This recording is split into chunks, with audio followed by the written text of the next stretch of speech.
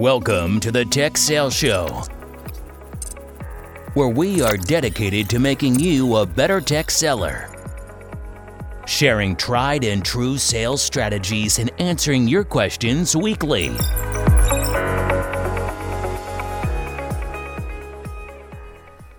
What's up, Brian? Hey, Bobby.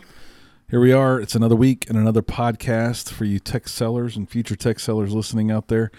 This week's kind of one that kind of popped up at the last minute, and we decided we were going to inject it into our series of all the podcasts we've been doing.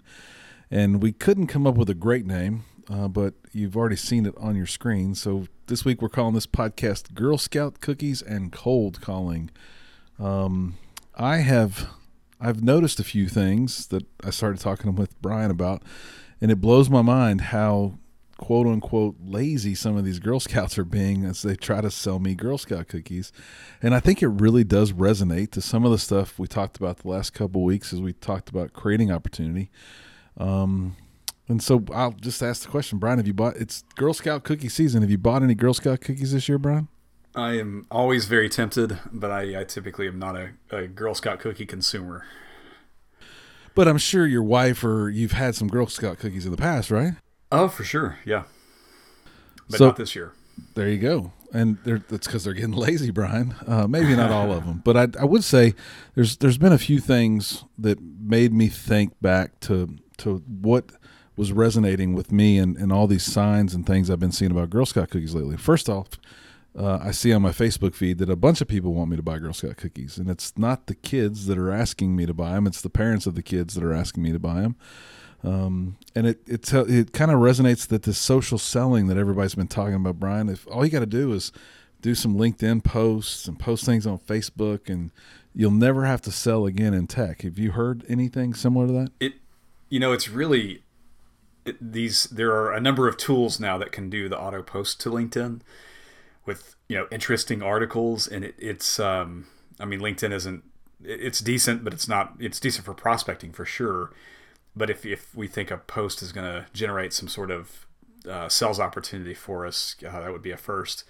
It's almost like it's been cluttered with these generic marketing posts that are just clearly being auto posted from the marketing team that's been attached to the sales rep's LinkedIn account, and they're kind of like they get 3 likes or something, and you just kind of move on. It's really kind of embarrassing. No doubt, and while I use LinkedIn and I've written some articles and it's probably helped me, I'm not banking on that being my way of selling all my cookies that I'm supposed to sell. And then I saw this sign in my subdivision which it was almost in correlation right after I must have seen a Facebook post. It looked almost like a realtor sign, very professionally made. This wasn't a piece of cardboard with a Girl Scouts cookie handwriting on there. It was an adult, like an adult had made this sign.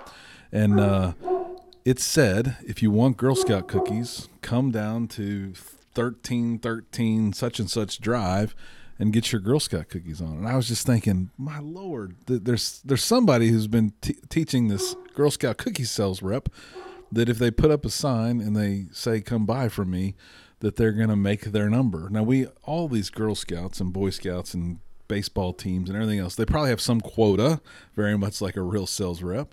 And mommy and daddy either cover the quota or the kids go sell the cookies. And unfortunately, my mind, when I saw that, was like, that's 2 in a row. And this is exactly how we are coddling sales reps in the industry and giving them these ideas that if they post a sign and tell them to come to me, like send out 1 million invites maybe to a lunch and learn, right, and just hope that it gets filled up. What other kind of signs have you seen people do where they've put their sign up and hope people come?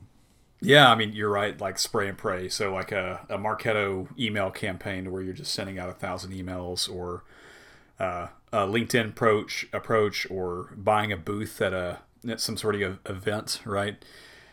All seem like good strategy at the time. Like when you're thinking about it, like, oh yeah, we're going to completely automate my LinkedIn posts, or we're going to generate this beautifully crafted email with 3 paragraphs and in a shaky call to action, or we're going to spend $3,000 on a booth at this event.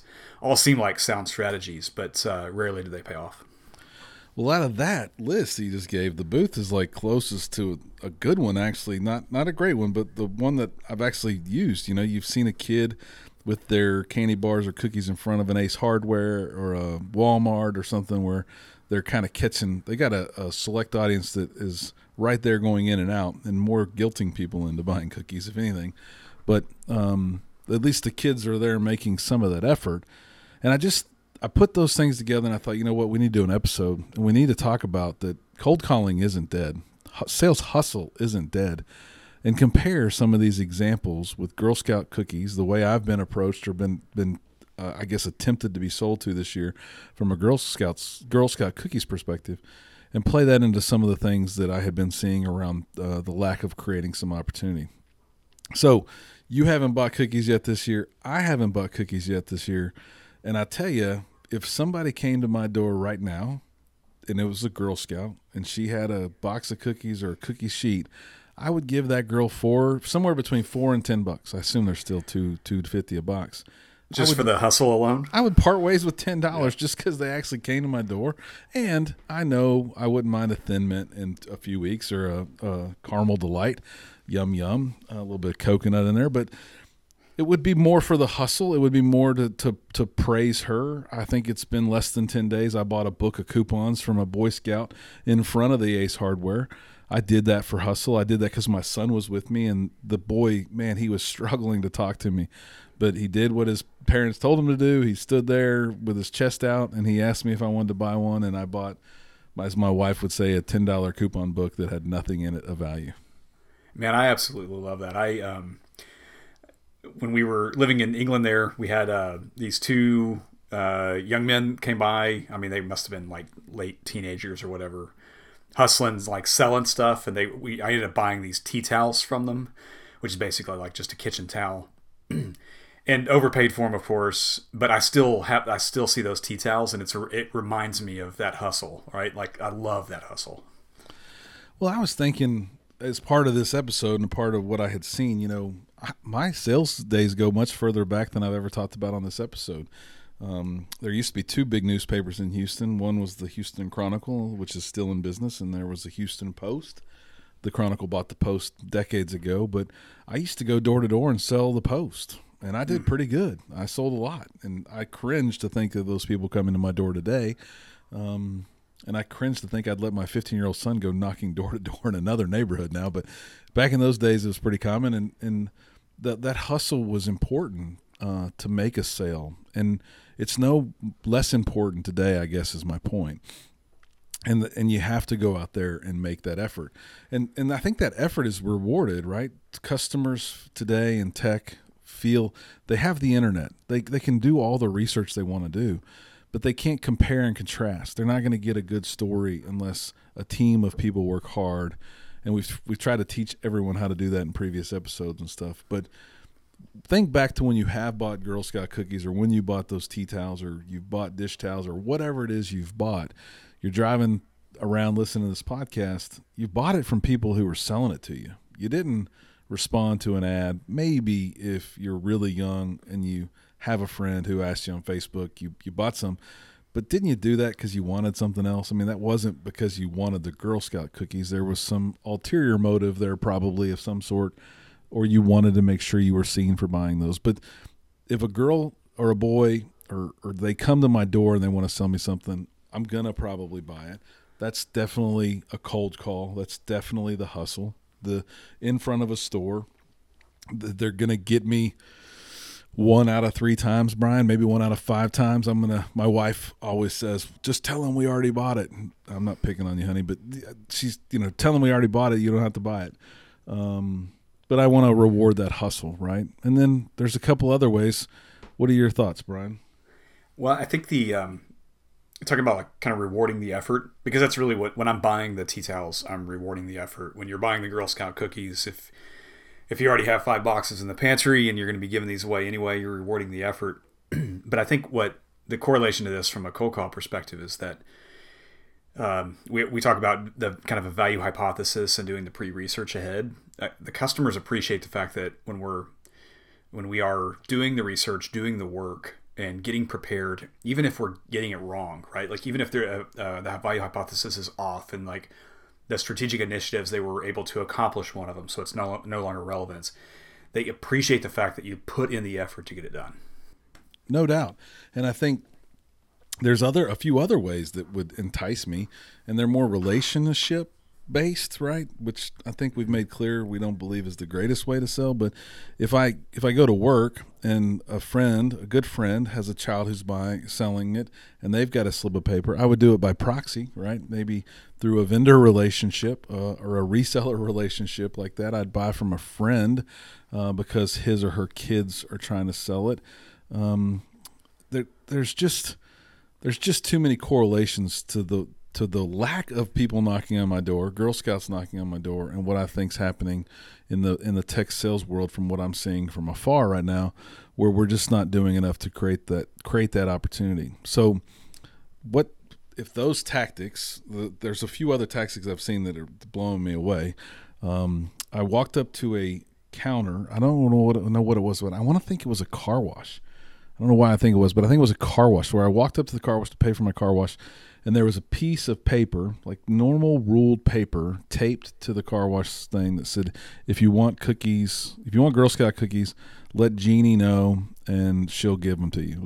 It was mostly probably for employees or friends of the store, but probably not going to ask Jeannie for any Girl Scout cookies, right?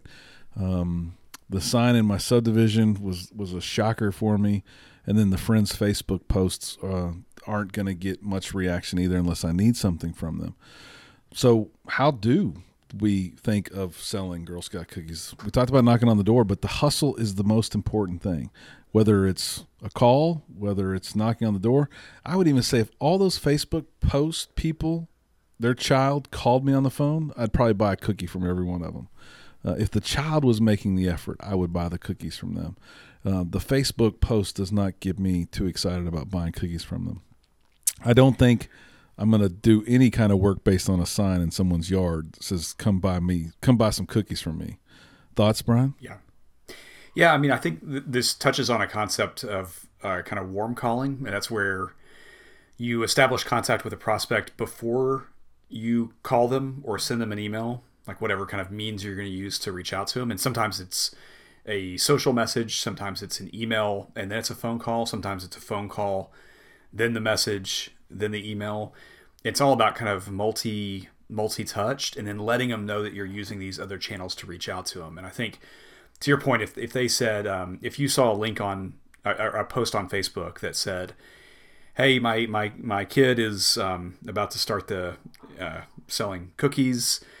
Just a heads up, she's going to be giving you a call. It's coming in the next week. Like, and you saw an unknown number coming in. I don't know about you, but I'd be way more willing to like hear them out and let them pitch and that kind of stuff. Now that's maybe, different than clearly that's different than like enterprise sales, what we're talking about here. But there is definitely a really strong correlation being able to hit somebody up on LinkedIn with a very targeted, specific message that's well researched. Hitting them up on email and say, I'm going to follow up this with a call at Wednesday at 2 p.m. That kind of multi-touch campaign is far less about cold calling, and it's way more about warm calling. And it's far more consistent too. Better return. No doubt. I would even say if that sign said, Bobby, my daughter wants to say some cookies, it might change my mind a little bit, right? It's just that wide net that's just too wide that doesn't get the results that we all expect.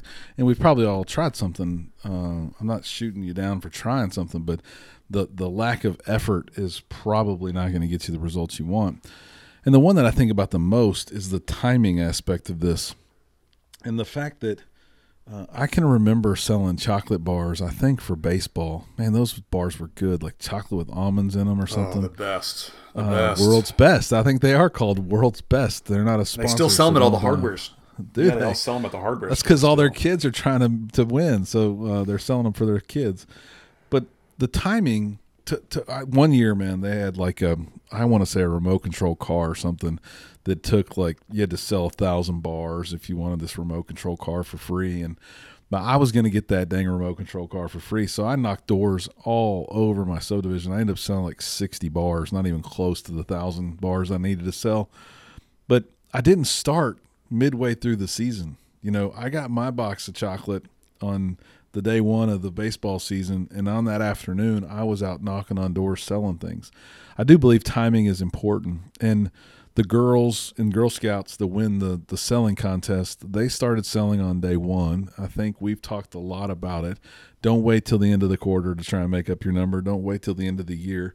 Start early. But I'm pretty shocked at how many correlations there's been in the last 48 hours to 4 days of me thinking about how bad the Girl Scout cookie sales effort is in my subdivision or around me, that I haven't even had a real chance to buy one unless I did all the work.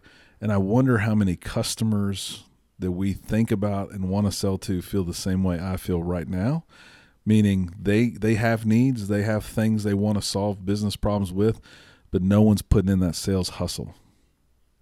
What do you think it is? I think there's two things. I think from the people that I know and the people in the roles that I've seen lately, they are in big companies that they're not being held accountable because the managers are tired of beating them with a stick, right? There's been so many carrots given for sales performance and sales results that the teams are way overpaid. Their quotas are small because they not had it. And I know people on listening to this aren't going to believe it, but it's a lot easier to make your number in a big salary than it was 20 years ago. And I'm not just talking about the raises because of inflation. I think we've coddled and conjoined all these products to where we're going to sell a certain amount of it without effort. And it's been fairly easy, Brian. I could be wrong, but if you work for a Dell or a Microsoft, you're going to get to the table.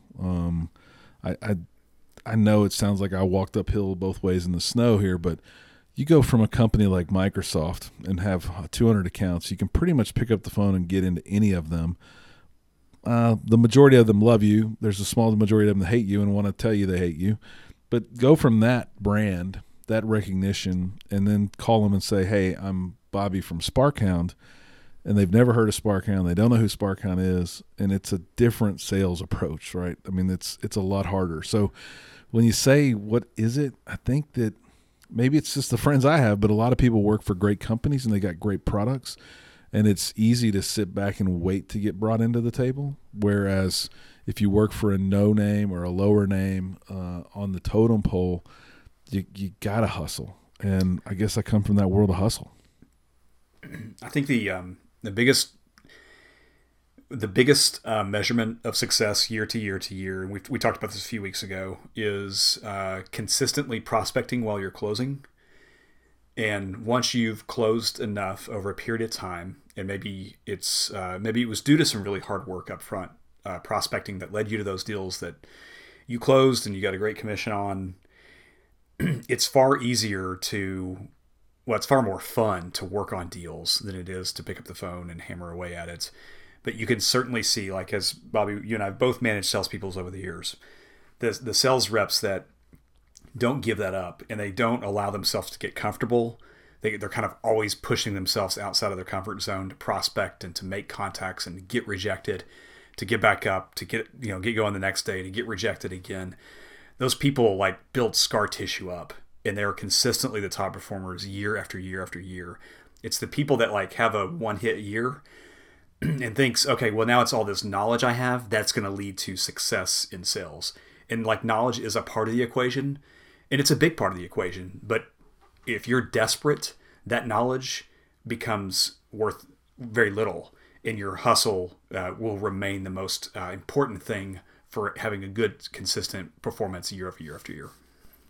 Well, that just brought up another thought to me. There is this aspect of where the parents buy the 400 boxes of cookies. Like, they don't even let their child or make their child go sell the cookies. They just go ahead and buy their quota and then some.